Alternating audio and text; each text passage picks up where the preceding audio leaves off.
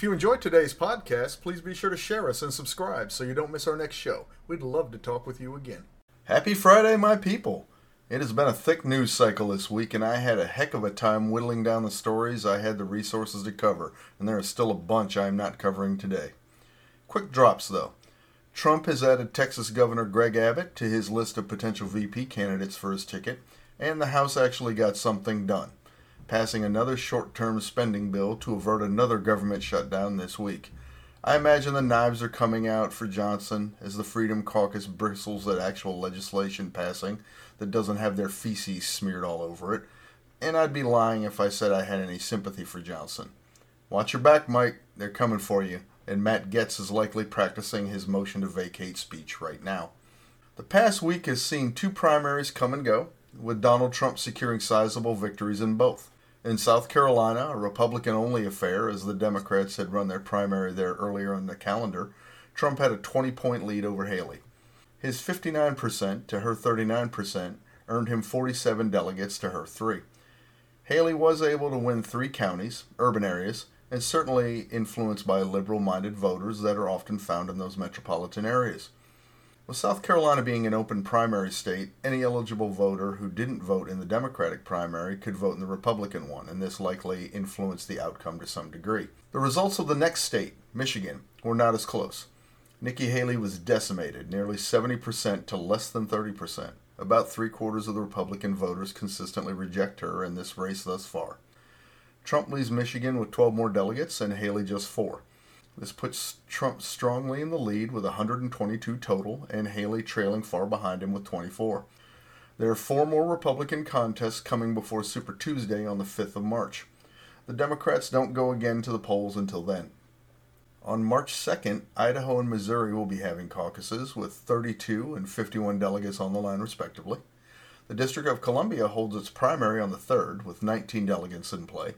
Finally, on March 4th, North Dakota's 29 delegates are up for grabs in their caucus. Idaho is a semi-closed primary state like New Hampshire, with non-Republican voters having to affiliate with the party at least on the day of the election. Independents can easily do this, but Democrats would have had to disaffiliate from their party before a deadline that has long passed, so they cannot get in on this action. The District of Columbia is a closed primary, so, barring any significant news this week, should reliably deliver similar results for the 2 Republican candidates, about 75% for Trump, 25% for Haley. Missouri and North Dakota are open primary states, which helps Haley, as independents and Democrats can influence the results. Another factor that may help her is the Democratic primaries for those states are later in the month, so those people have not participated in any contests yet and used their vote.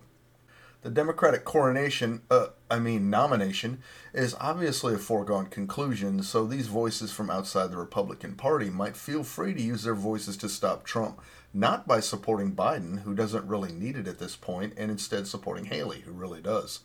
It's not assured. The recent efforts seen in Michigan's primary of people voting, quote, uncommitted on the Democratic ballot to protest President Biden's support for Israel might still be a thing, and people would want to get in on that effort. Uncommitted actually netted over 13% of the vote in Michigan, actually earning 2 delegates, a very significant message to Joe Biden. This effort is quickly picking up steam. Other states are seeing similar activity in preparation for their primaries. Colorado goes to the polls on Super Tuesday, and there is furious activity to organize an uncommitted campaign going there. The Colorado Palestine Coalition and local chapters of the Democratic Socialists of America announced the campaign late Wednesday after seeing the results in Michigan. Based on Colorado primary rules, if uncommitted can crack 15% in a congressional district, it'll earn a delegate. In Washington state, Biden has taken another hit. The United Food and Commercial Workers Union, the largest labor union in the state, has endorsed uncommitted. After the endorsement, the union's executive board explained their reasons. Currently, many voters and UFCW 3000 executive board feel that the best path to have the best nominee and to defeat Trump is to vote uncommitted. The union said in a statement, "I hope that this will strengthen the Democratic Party's ultimate nominee to defeat Trump in the general election in November." It continued, "We need a nominee who can run and beat Trump to protect workers across this country and around the world." Okay, that sounds like the driving force in that state is about Biden's electability, not his support of Israel. That makes this even more concerning for the Biden campaign. It was what's going on in Gaza and the anger of a large Muslim and Arab community in Michigan that got this ball rolling. It looks like the motivator in Colorado is in line with this. The news out of Washington, though, strongly suggests that the Uncommitted movement is attracting other aggravated parties and ideologies. This precedent will likely inspire all manner of groups displeased with Joe Biden and the present course of the Democratic Party at large to pile on. We're still very early in the primary season, and there is a lot of time to wreak serious havoc on Biden's nomination. Uncommitted already has 2 delegates. Actual living, breathing competitors to the president have none. This just became concern number 2 for Sleepy Joe, right after No Labels announcing a ticket for the election cycle after Super Tuesday. It was easy to suppress Dean Phillips and Marianne Williamson, but this new initiative is a scary genie, and it is long since out of the bottle. Speaking of a genie coming out of a bottle, she's back. After suspending her campaign very recently, Marianne Williamson has unsuspended it and re-entered the race.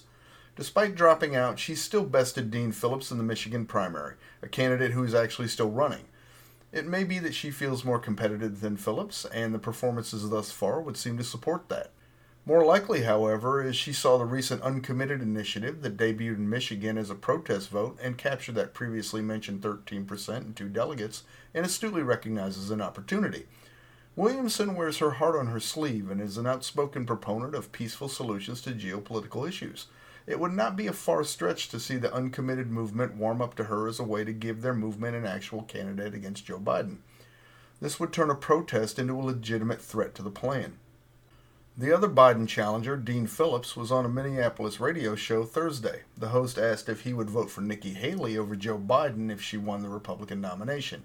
Phillips responded, "Wouldn't all your listeners be more compelled by maybe Nikki Haley and Dean Phillips getting together on a unity ticket and actually doing for the first time, perhaps in our country's history, what most Americans really want, which is a cooperation, collaboration, participation, decency, common sense, and leadership?" He continued, "I'm going to turn the question that way because there's no way Nikki Haley will become the GOP nominee, and the fact of the matter is right now the Democratic Party doesn't want competition and seems to want to coronate Joe Biden." Phillips's challenge to Biden has been mostly crushed. He came in second in New Hampshire, nearly 20% to Biden's nearly 64%. He finished third in South Carolina and Michigan behind formerly dropped out but now dropped back in fellow Biden challenger Marianne Williamson. In this radio interview, he continued to make a case for this hypothetical odd couple third-party ticket, saying, "In the event of a Donald Trump victory this November, which is almost certain if Joe Biden is the nominee, I think any American who opposes that should celebrate, encourage, and inspire an alternative that can actually win and lead our country in the way that people want. And I think anybody, including myself, should keep open minds and hearts about that." Phillips added that, "I think American could be very well served by some type of a bipartisan ticket that restores faith in government and most importantly demonstrates to the world, that American can work together and restore its extraordinary brand across the entire world." For their part, the Haley campaign responded, "Nikki Haley is a strong and proud Republican, and that's what we're focused on, winning the Republican nomination." I wonder if a red light in the No Labels headquarters began blinking after this interview.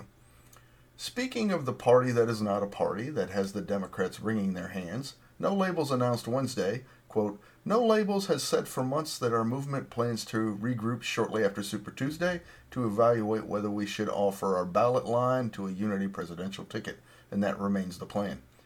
The official continued, "On March 8, we will gather our 800 delegates from all 50 states who would ultimately approve a final unity ticket to discuss and vote on whether they want us to continue moving forward."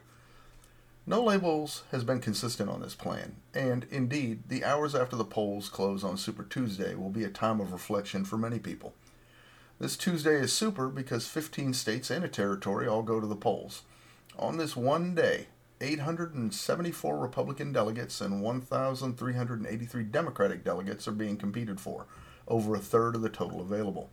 A poor showing on this day would most certainly sound the death knell for several campaigns. Donald Trump needs 1,093 more delegates to secure the nomination outright for his party, and it is really his party at this point. Joe Biden needs 1,763 more delegates to earn, as if he's worked for this, Anyway, to create the impression that he won the nomination through a legitimate process, Tuesday the 5th is significant. If Dean Phillips can't make significant improvements in his performance, he's done. Honestly, at this point, he's looking punch drunk and just staying in out of angst. He's had to lay off staff, and much of his campaign is funded by his own money. He's in a bad way. Marianne Williamson might be able to parlay the uncommitted protest into support for her, but that still doesn't improve her cash flow problem. She's no better off than Phillips in that area. Nikki Haley has significantly more funding than these two, but after her poor performance in her home state of South Carolina, has seen the Koch brothers close their wallet. If she doesn't score some wins on Super Tuesday, it's reasonable to expect an exodus of backers from her foundering campaign. Nikki Haley is enthusiastic, but she's no fool. She's already indicated that she too would likely give up at that point. No Labels finds itself without a candidate to run if they do decide to run a ticket after Super Tuesday. Outgoing Democratic Senator Joe Manchin was the apparent top choice, but he has already diffused any thought of that, recently announcing he would not run for the presidency this year. The other presumed candidate, former Maryland Governor Larry Hogan, has announced he's running for the Senate, so he's off the table. Former Republican primary presidential candidate and former New Jersey Governor Chris Christie has been dismissive of overtures for him to join such a ticket, but he did say in an ABC interview, "If there was ever a time in our lifetime when a third-party candidate could make a difference, I think it's now." The question, though, is what kind of difference? He's a wild card so far. So you have a party that is not a party who would run a ticket if Donald Trump and Joe Biden are the presumptive nominees. Well, the Republican and Democratic National Convention have had their cards face up for months, so let's just drop the bullshit and say, yes, these are your nominees.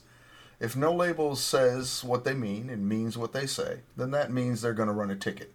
No disrespect to Williamson or Phillips, but they are not A-list candidates. For her part, Williams is a bit kooky and has zero experience as an elected official. She's not in contention at all.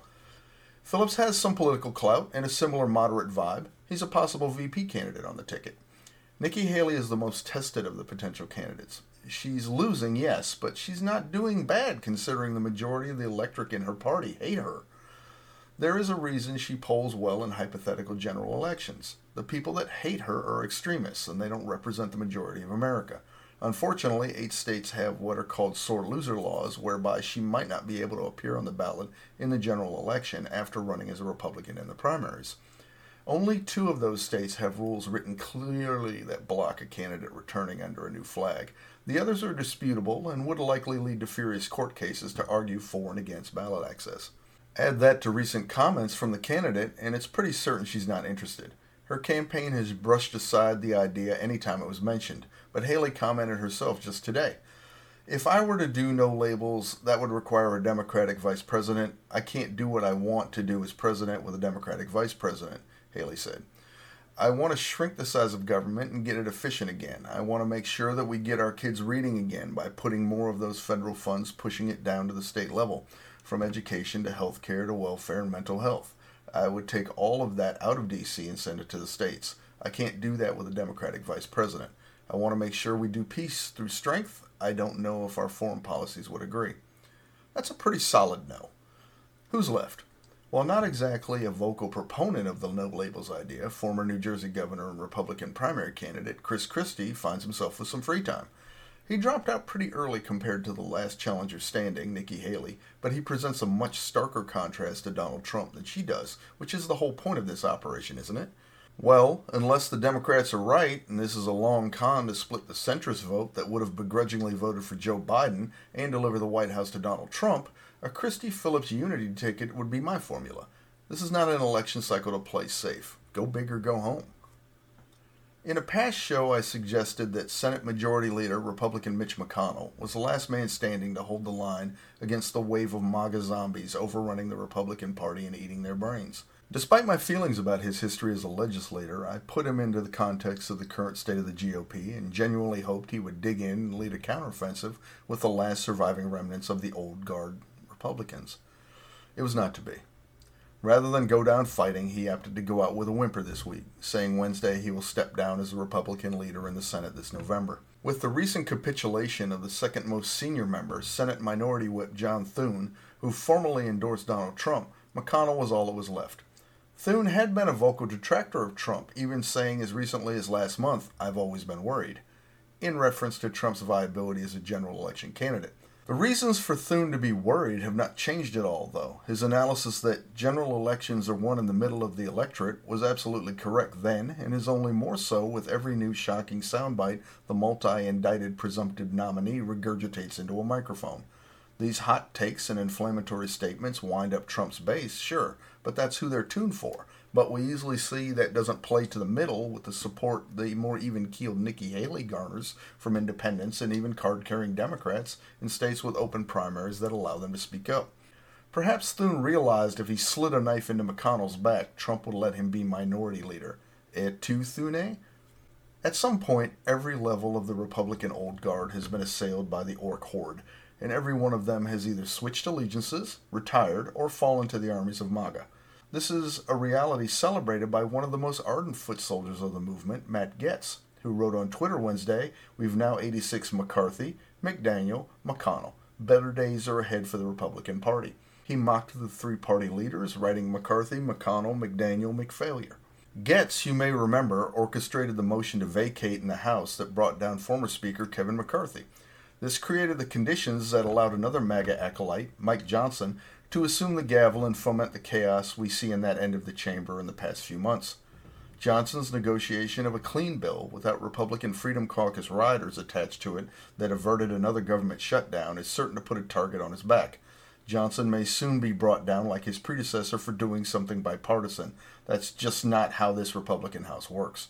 But back to McConnell, who is 82, and joined the Senate in 1985 and is the longest-serving Senate caucus leader in history.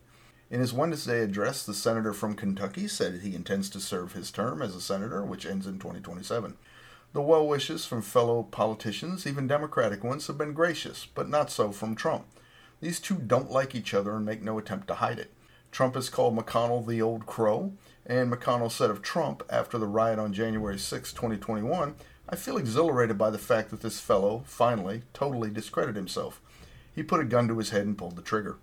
Well, Mitch, that hammer fell on an empty chamber because you're falling out of favor while he has metastasized through the Republican Party and is poised to take complete control of it and eventually, sooner rather than later, kill the host. That's it for today. Thank you for listening. If you enjoyed the podcast, please take the time to leave a comment here and on Podchaser. It helps us know how we're doing and what topics you'd like to hear in the future. Have a great day.